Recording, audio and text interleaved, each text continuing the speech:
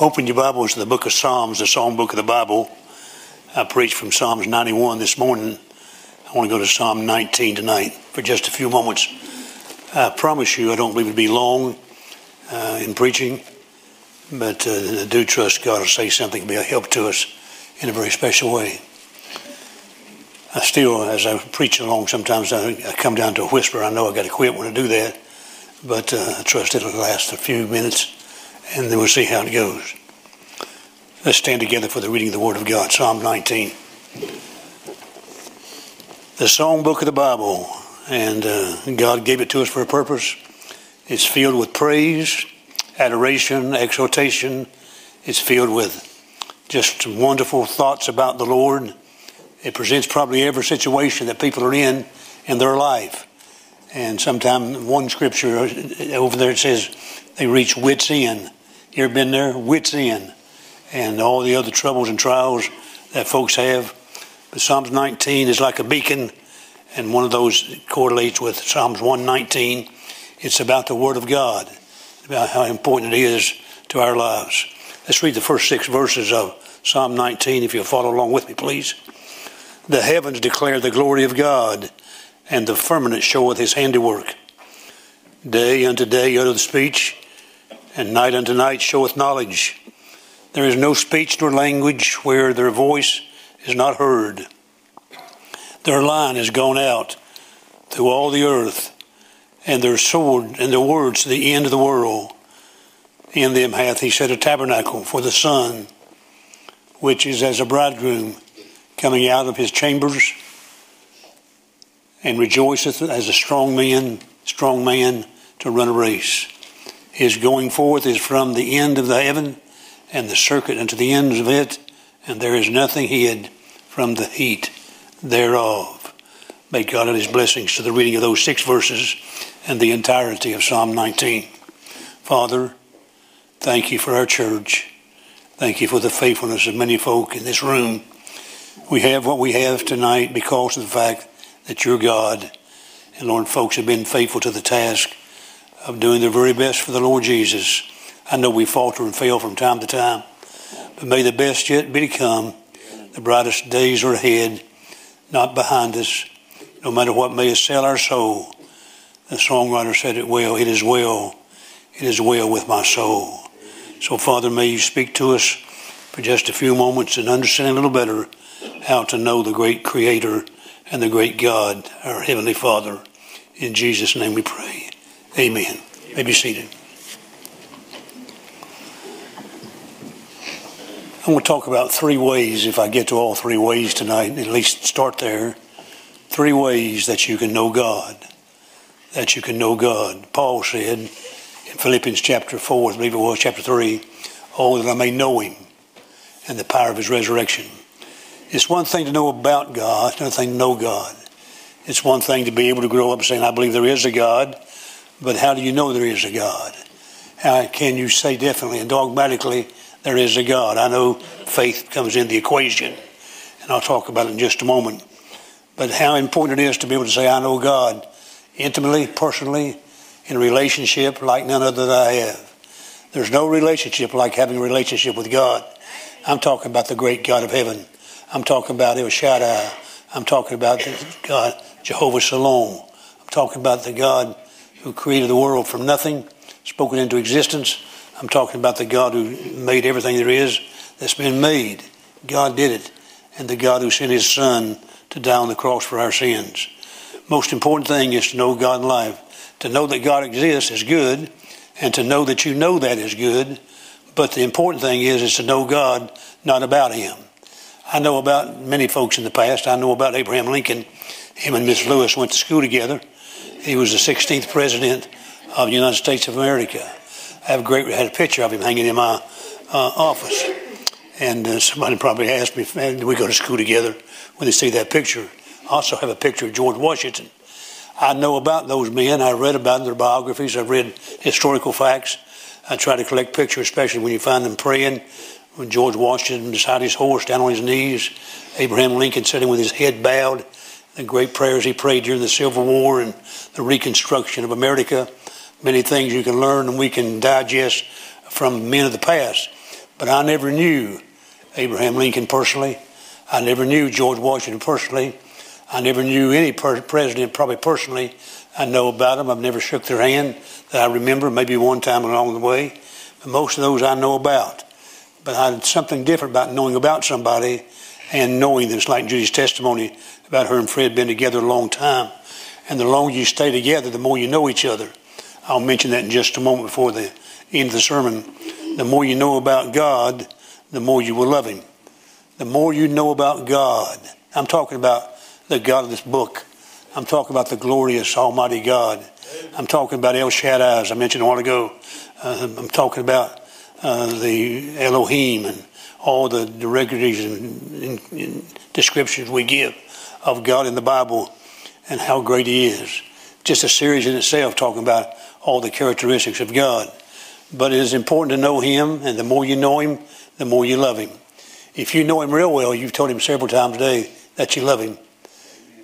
Let me stop and say again, if you know him real well, you had to say you loved him today. Amen. You said, preacher, I didn't say I loved him. Then could your heart be a little cold towards your lover? He's the greatest lover of the world, the greatest friend you'll ever have, and the friend that sticks close to the brother. Amen. And somewhere we've got to be renewed in our revival spirit of just falling in love with God. Just falling in love with God.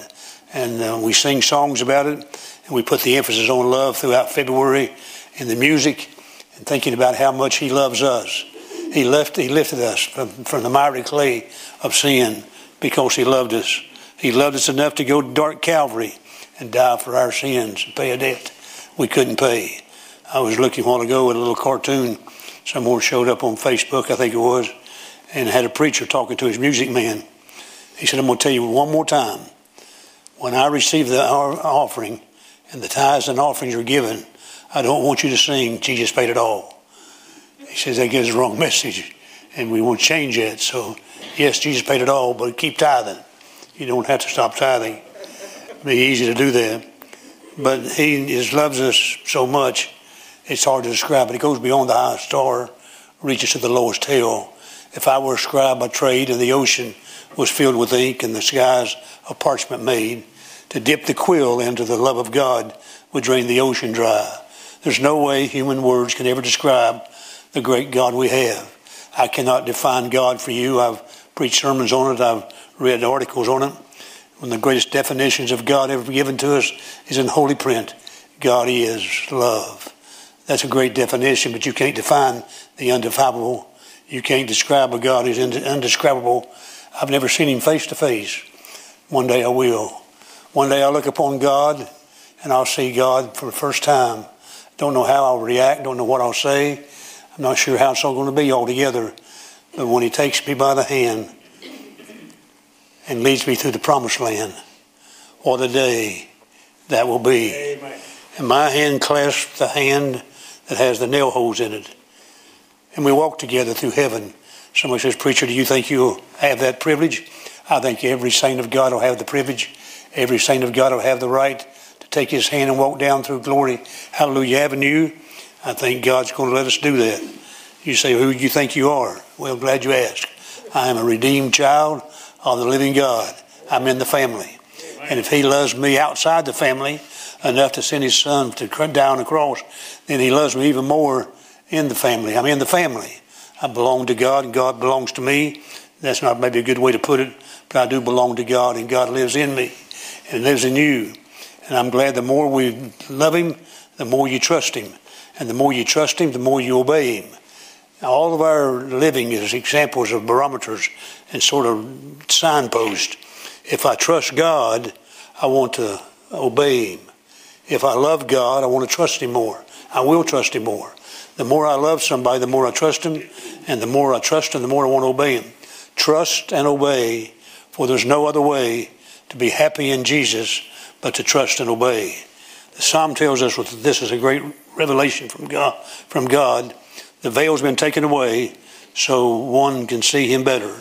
And so how do we know there is a God? 3 ways you can know God. Number 1, there is his word in the sky. His word in the sky. Number 1 under that. The heavens speak of God's person. 3 heavens.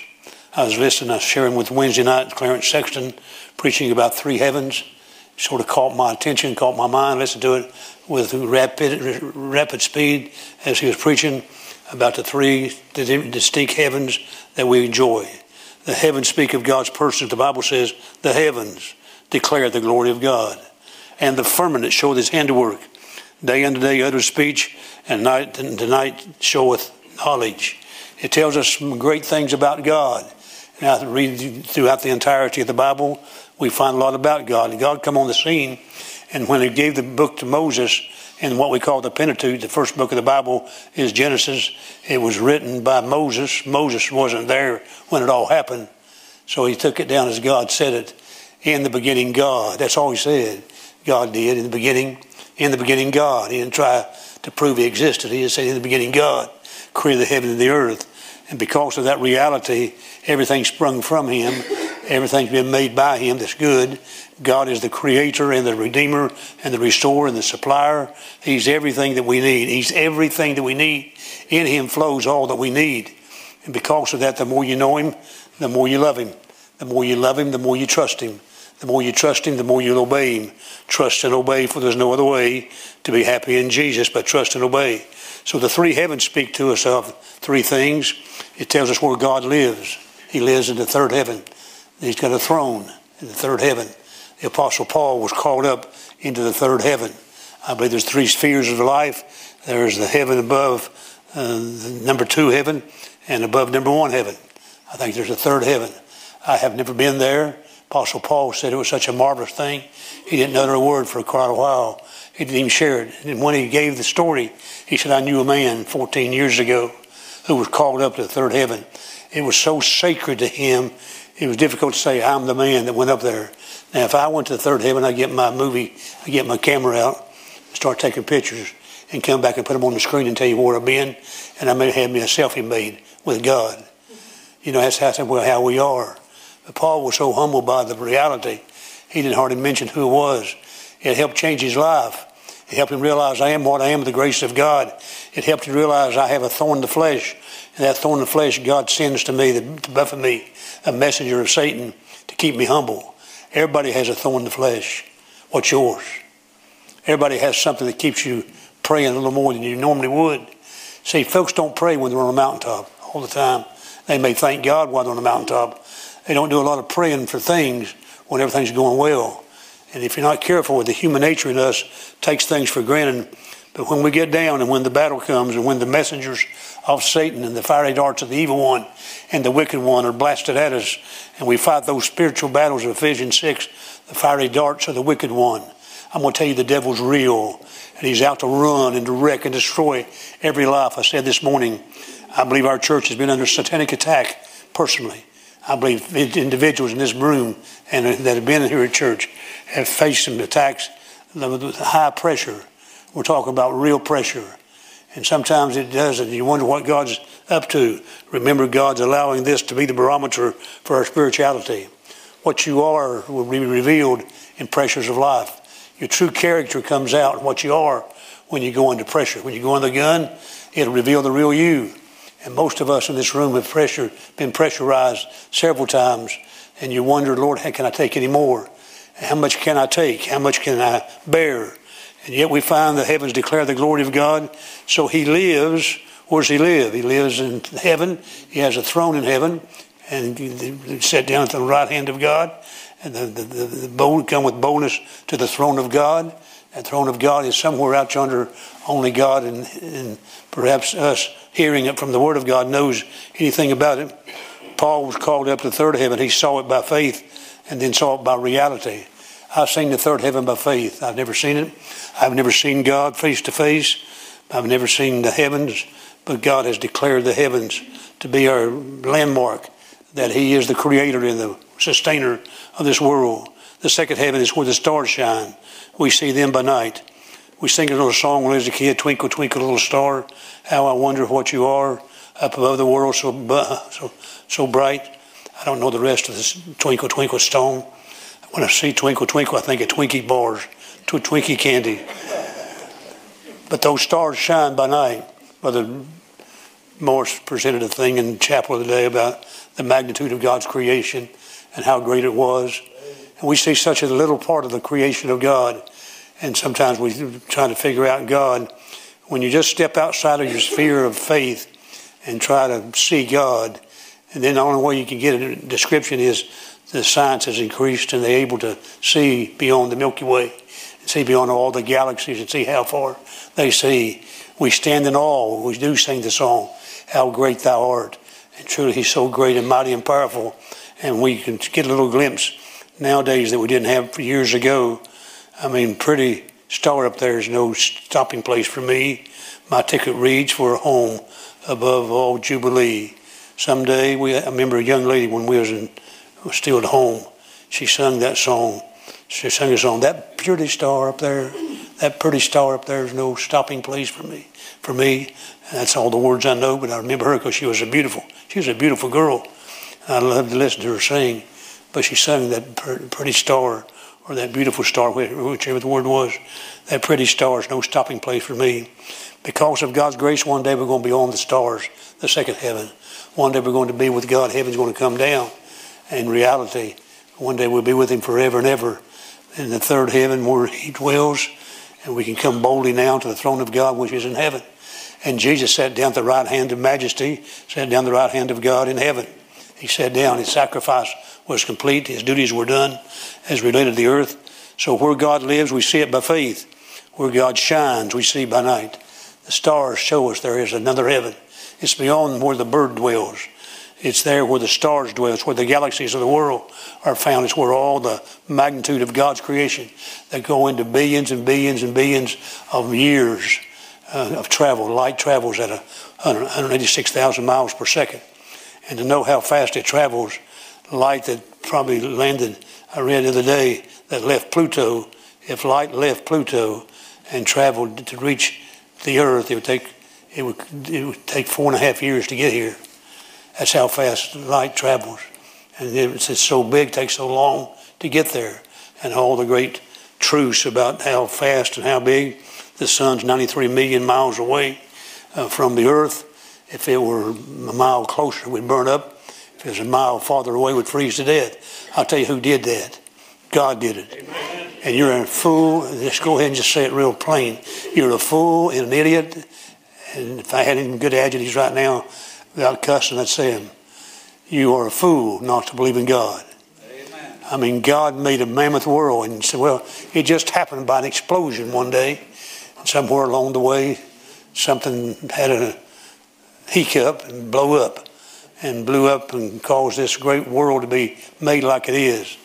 I just have more faith to say, in the beginning, God, than to try to come up with some concoction about how it all started through the process of evolution somewhere, sometime, someplace way back here, and nobody knows when, millions and millions of miles or years ago, there was an explosion up in the heaven, up in the world, and all of a sudden when it come down, it just come down and it was the earth. That's how it was made. I have a watch right here, and I'm going to tell you what, this watch, it's a Timex watch. I got two of them, and they tell time. It's about 15 till, maybe 14 till 7, just for you who are keeping track. 14 to 7, and it has they don't have all the bells and whistles. I got so tired of looking at bells and whistles, I just wanted a $29.95 Timex watch. So it has a light on it. If I wake up in the night, I sleep in my watch. It says, watch and pray, and so I try to keep my eyes open. And I got a little button right there, push, a light comes on, tells me what time it is. I'm so sleepy I can't read it, but it's fun turning it on in the night. I look at it, see what time it is. So I have these two watches, but just imagine that this evolved from the lower species mechanical finery. It'll all lay on the table, all the screws, all the little buttons, all the little twists and turns, all the letters, all the mechanisms are all piled up. And here's what's going to happen. This is just so simple that you can tell your kids. You got this watch parts. You put them all down there. You can even put the band on it. It's all broken. Nothing's together. But you're going to make a watch. So what I'm going to do, I'm going to take it and I'm going to throw it up in the air. And I throw it up in the air. And there's all the parts just flying around in the air. And when they make it back down to earth, It's a beautiful watch, just like that one right here. That's how it happened.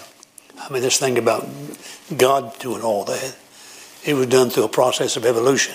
Now, isn't that stupid? It takes more faith for me to believe that than believe in the beginning God. You've heard me say it many times. My dad told me when I started preaching, he said, when I said, Dad, I done preached all I know. And I did. First revival was with him, went 16 days. The first revival, I preached 5 or 10 minutes a night. Finally got up to 15 minutes a night, doing real good. But I was preaching everything I knew and some things I wasn't sure of. I pulled every sermon outline I could find that was around the house to find something to say it a little differently and maybe better than I could. But I began preaching, and I went to Dad and I said, Dad, I'm out of sermons. And I said, I need something to preach tonight. And my dad said, son, listen to me. If you graduate from Genesis 1:1, you come back and tell me. But you go get in the woods and you speak to God and talk to the Creator about what you need to preach about. He said, there's more sermons there than you can ever dare, and you can't out-preach the Bible, and you can't say all there is to say. But when you graduate from Genesis 1:1, come and see me. Well, that's been many years ago. Dad's in heaven, and I've not graduated from Genesis 1:1. In the beginning, God, and He started all that we have and all that we enjoy. So the Word's in the sky. The heavens speak of God's person. He lives, and by faith we see Him in the third heaven. He shines by night. We see Him in the second heaven. And the birds fly in the day when we see Him in the first heaven. And the eagle soars, but they that wait upon the Lord shall renew their strength, and they shall mount up with wings as eagles. They shall run and not grow weary. They shall walk and not faint. I'm glad for the wonderful atmosphere that we can enjoy in life just right above us. And I had the chance to fly many times over the years. And there was a time when I flew for the first time. It was just a joy to go above the clouds and be able to look down on them. You could be raining underneath you. You could be above that. It could be just as bright as can be. But what a joy it was just to fly. But to behold the first heaven from that side of the coin, from an airplane. To be able to know the second heaven, the celestial place that God has made. It declares the glory of God. When something declares, it means that it's outshining. The outshining of God declares the outshining of God. God is light, marvelous light, God marvelous power. God speaks of His existence in the Bible, declares the glory of God. You can't have a creation without a creator, and all God's people would say, amen. Everything has to have a beginning except the one self-existent God. When God steps out on the edge of the eternity, God doesn't have to have a creator. He is the creator. He is the one and only creator. He is the great I am. Moses, tell him who sent you. Tell him the great I am has sent you. I am is the only phrase that you can say that completes a sentence. I am. I am what? Whatever you put on the other side of the coin or the other side of the verse, He is. But you don't even have to put anything there. I am the great I am. The 7 I ams of the New Testament are given to us. And He's every one of those. But you take Him away, He's still the I am. I'm the great I am. You tell them the great I am has sent you. And you tell every agnostic and infidel and world leader and communist and political leaders and all the frustrated people around the world, the great I am is talking to you when you read the Word of God. And when you see the heavens declares the glory of God. Someone put it this way, God stepped from behind the curtain of nowhere onto the platform of nothing and spoke a world into existence. And I want to say hallelujah, praise the Lord. He, in the beginning, God created all there is to be created. And God made man when He come down time to make him. And He made him from the dust of the earth. We've been saying it recently. I picked it up somewhere along the way. All you are is a dirt ball, a dust ball. That's all you are. God made you, formed you, molded you. There you lay in Adam on the banks of the Euphrates River. And God breathed into your nostrils the breath of life. And you became a living soul. And I am in Adam, so I am just like Adam was. And God put Adam in responsibility of the garden and gave him a free will to choose. Not because he had to, because he wanted to. And Adam spent that time in the garden. How long? I do not know. But it come to flood time and place in his life when Adam sinned against God, plunged the whole world into moral depravity. Flowing through our bloodstream tonight is what we call depravity, depraved nature. You don't have to teach somebody to sin. They sin automatically. It is inherited in our ancestors and in our descendants. They're going to sin because they're made that way and because of sin. And I have the same privilege that Adam had to make a decision what to do. I can rebel against God or I can obey God. No man can create anything. He can rearrange a few things that God created. He can move it from one place to the other. And God created all there is to be made. Sometimes in my act of creation, when I see things that God created, I can take some things God created, a tree, and I may make something out of it. I turn it into a chicken coop or something. But I can never do the marvelous, majestic things that God can do. The heavens speak of God's person, and praise the Lord for that. The heavens speak of God's power, the size of the mighty universe. I mentioned light travels at 186,000 miles per second. Light moves from the earth past the moon in 2 seconds. That's fast. Moon's 250,000 miles from us. The sun's 93 million miles from us. We'd have to travel, I said a while ago, 4.5 years to get the nearest star if light was traveling at 186,000 miles per second. Take 4.5 years to travel to the nearest star. And we look up and see all those stars like they're real close together. Millions and millions of miles separate them. Light traveling on that speed per second, 186,000 miles. Travel 10 billion years and still not reach the rim of the known universe. The known universe, what we know. It can travel for 10 billion years and we never see what's all behind that. I'm just simply saying I wish I could describe it like we saw the other day on film. But I'm telling you this, it's a mighty, mighty, mighty, wonderful creation of God. And the heavens declare, shine out of his existence, the great self-existent one. And God shines, and because he shines, we're able to see a little better. But it does not save us just to know the glory of God. It does not save us. It begins to reveal to us there is a creator. And in the beginning, and then the Word of God in this passage is given to us to help us to further understand. Man was created up to look up. You ever think about it? All animals look down. They walk with their head down. God made us to look up. Our galaxies contain 100 billion suns, and our universe holds more than 100 billion galaxies.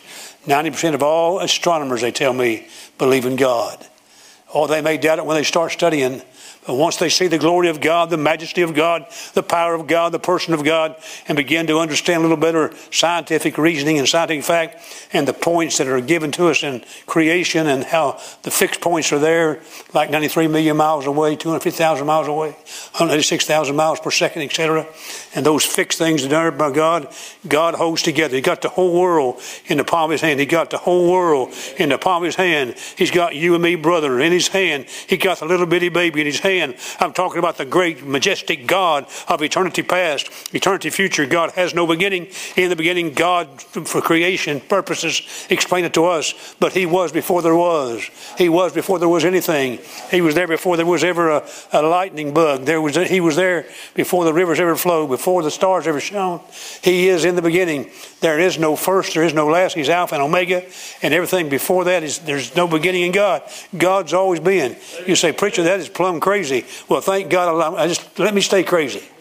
I mean, the God of heaven has no beginning. He has no ending. He's the first and the last. He's great Jehovah Jireh. He's the great God of eternity. And I need him in these days, no pressurized they are.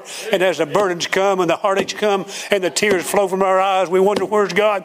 God is the same place he's always been. And he's not upset. He's not disturbed. He's not caught off guard. He doesn't say, as we said many times, uh-oh. He knows exactly where we're at, and everything's running right on course, and God's got a ride in the palm of his hand. It's going to happen exactly like God wants it to. Amen. And by the way, it's going to turn out good.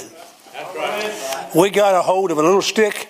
On the big stick's on the other end. But when we get to the end of this stick thing, that doesn't make sense, does it? When we get to the end of this whole thing, we're going to say, woo!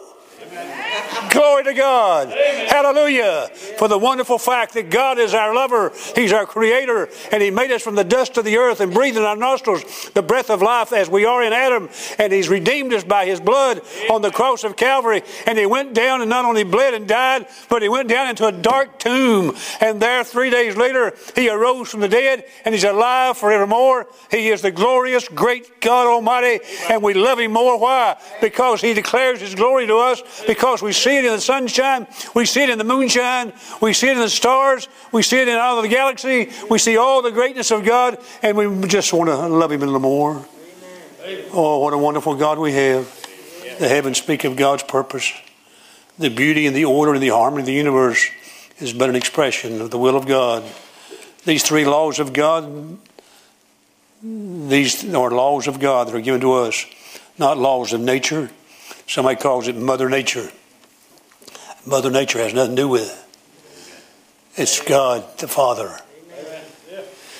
You say, well, it's just the way things are. It's just the way it happened. And they're convincing a generation coming up there is no God. Atheism is on the increase. Agnosticism, infidelism is on the increase. Humanism is on the increase. People who don't need God in their life. When they're coming down to cross over the other side, most atheists, if you have the words, and I've got them in print from others, what they said before they died. Some of the great atheists and infidels of our day. I have played the fool. I'm going to hell. That's a good testimony for an atheist to say. He could have got saved by the grace of God, but convinced himself there was no God. And then in his mind, he told others there's no God. See, if you have no God, though, you're not accountable to anybody. You can do what you want to do. You can live any way you want to live. You're accountable to God, and so am I. And one day I'll stand before Him, give an account for my life, not for my salvation that's been settled, but for my sanctification. I've got to be judged according to God's will, determining my rewards in heaven. Well, let me close and say, God speaks to us, and His glory is displayed to us, and we're without excuse. The heathen, somebody said, why? How come they go to hell? They've never heard the gospel. The heavens declare the glory of God. I believe if somebody really wants to be saved, and they've heard enough, then God gets somebody to that place where they could have a decision. A missionary, the Word of God some way, somehow, can get to them, or the heathen people lost. All have sinned and come short of the glory of God, and all people outside of Christ are lost. But the glory of God is revealed to us, and it opens not only the glory of God, but you get down to where you talk about the statutes of the Lord are right. Verse 8, rejoicing the heart. The commandment of the Lord is pure, enlightening the eye. And the fear of the Lord is clean, enduring forever. And the judgments of the Lord are true and righteous altogether. More to be desired are they than gold, yea, than much fine gold. Sweeter also than the honey in the honeycomb. Moreover, by them is thy servant warned, and in keeping of them the great reward. He gives His glory, but He also gives His word. He gives His creation, and His word is the scriptures given to us in verse 6 through 11. And I just mentioned these in passing. The scriptures are perfect. All scripture is given by the inspiration of God, and all seed is incorruptible. The incorruptible seed. God give us not only the glory of God to declare His creation, but He gave His perfect word that we could understand it better. Revealed revelation. The revelation is revealed to us. The perfect law of God. You can't be saved studying the stars, but the scriptures reveal His grace. So when you get over the scriptures, you see the grace of God. Much power in the scriptures. They're perfect. They're without flaw, without error. All scripture is given by inspiration of God and is profitable for correction and for all that it's responsible for. It slipped my mind while I'm trying to quote it. Scripture is plain. The testimony of the Lord is pure. Simple, I can't understand it sometimes, but so simple I can understand it. There's some things I may never understand. There's some things I can understand pretty quickly. And when God gives a command, you don't have to try to dissect it to death what it means. We get so theological sometimes we miss the main meaning, just the simple meaning of the Word of God. The Bible, that the wayfaring fool should not err therein. The wise and the unwise can come to know Christ, and the intelligent and the non-intelligent can come to know Christ. The Scripture is there to rejoice the heart. The books bring joy, sweeter than the honeycomb. The saints of the past have pillowed their head upon the Scriptures. The Scriptures are pure, enlightening the eyes. Praise God for the truth of that. The Scriptures are permanent. The judgments endure forever, the Bible says in this passage. Never out of date, never inappropriate. Applied to every age and every circumstance. Heaven and earth shall pass away, but the Word of God shall never pass away. The Scripture is precious, more to be desired than honeycomb. Man can't truly love God without loving His book. Amen. Compare the stacks of money of every gold mine, much more than all the fine gold is the Word of God. Moreover, is the servant warned. That's why a preacher does a reproof, giving scriptures to reprove us, to help us to understand the glory of God revealed to us, to show us the Word of God, to reveal to us our need of Christ. And all that's important. I close with this statement, I'm through. take His word in the sky, creation, and His word in the Scripture, that is revelation, and take God's as it applies to your own heart. The Holy Ghost of God lives on the inside to teach us all things. And Jesus said, I will send the Comforter, and He will teach you all things that I have commanded you. And the Holy Ghost of God will convict us of sin. Who can understand the errors? John 16, God's convicting power by the Holy Spirit. He cleanses you from your sin and your secret faults. 1 John 1:7. He controls, keep back thy servant from sin. He gives liberty to us to be able to enjoy the Christian life, and yet realize that we should not sin, and that we have a way to get cleansed by confessing our sin. Let the words of my mouth and the meditations of my life, the conclusion of this message tonight, even though it may be feeble, even though it may be very simple, and may be read most of it, listen to me. To know Him is to love Him. Say it with me, please. To know Him is to love Him. And to love Him is to trust Him. And to trust Him is to obey Him. And the whole message is contained in this passage of Scripture. And the glory of God shown to us. Listen to me. To know Him is to love Him. To love Him is to trust Him. And to trust Him is to obey. You say, preacher, I don't know if I can trust Him. That's the reason we have trials. That's the reason why we have problems. That's the reason why we have heartaches. Because without those, we wouldn't learn how to trust Him. If everything went well all the time, I could live hinky-dory, I could live some way in there.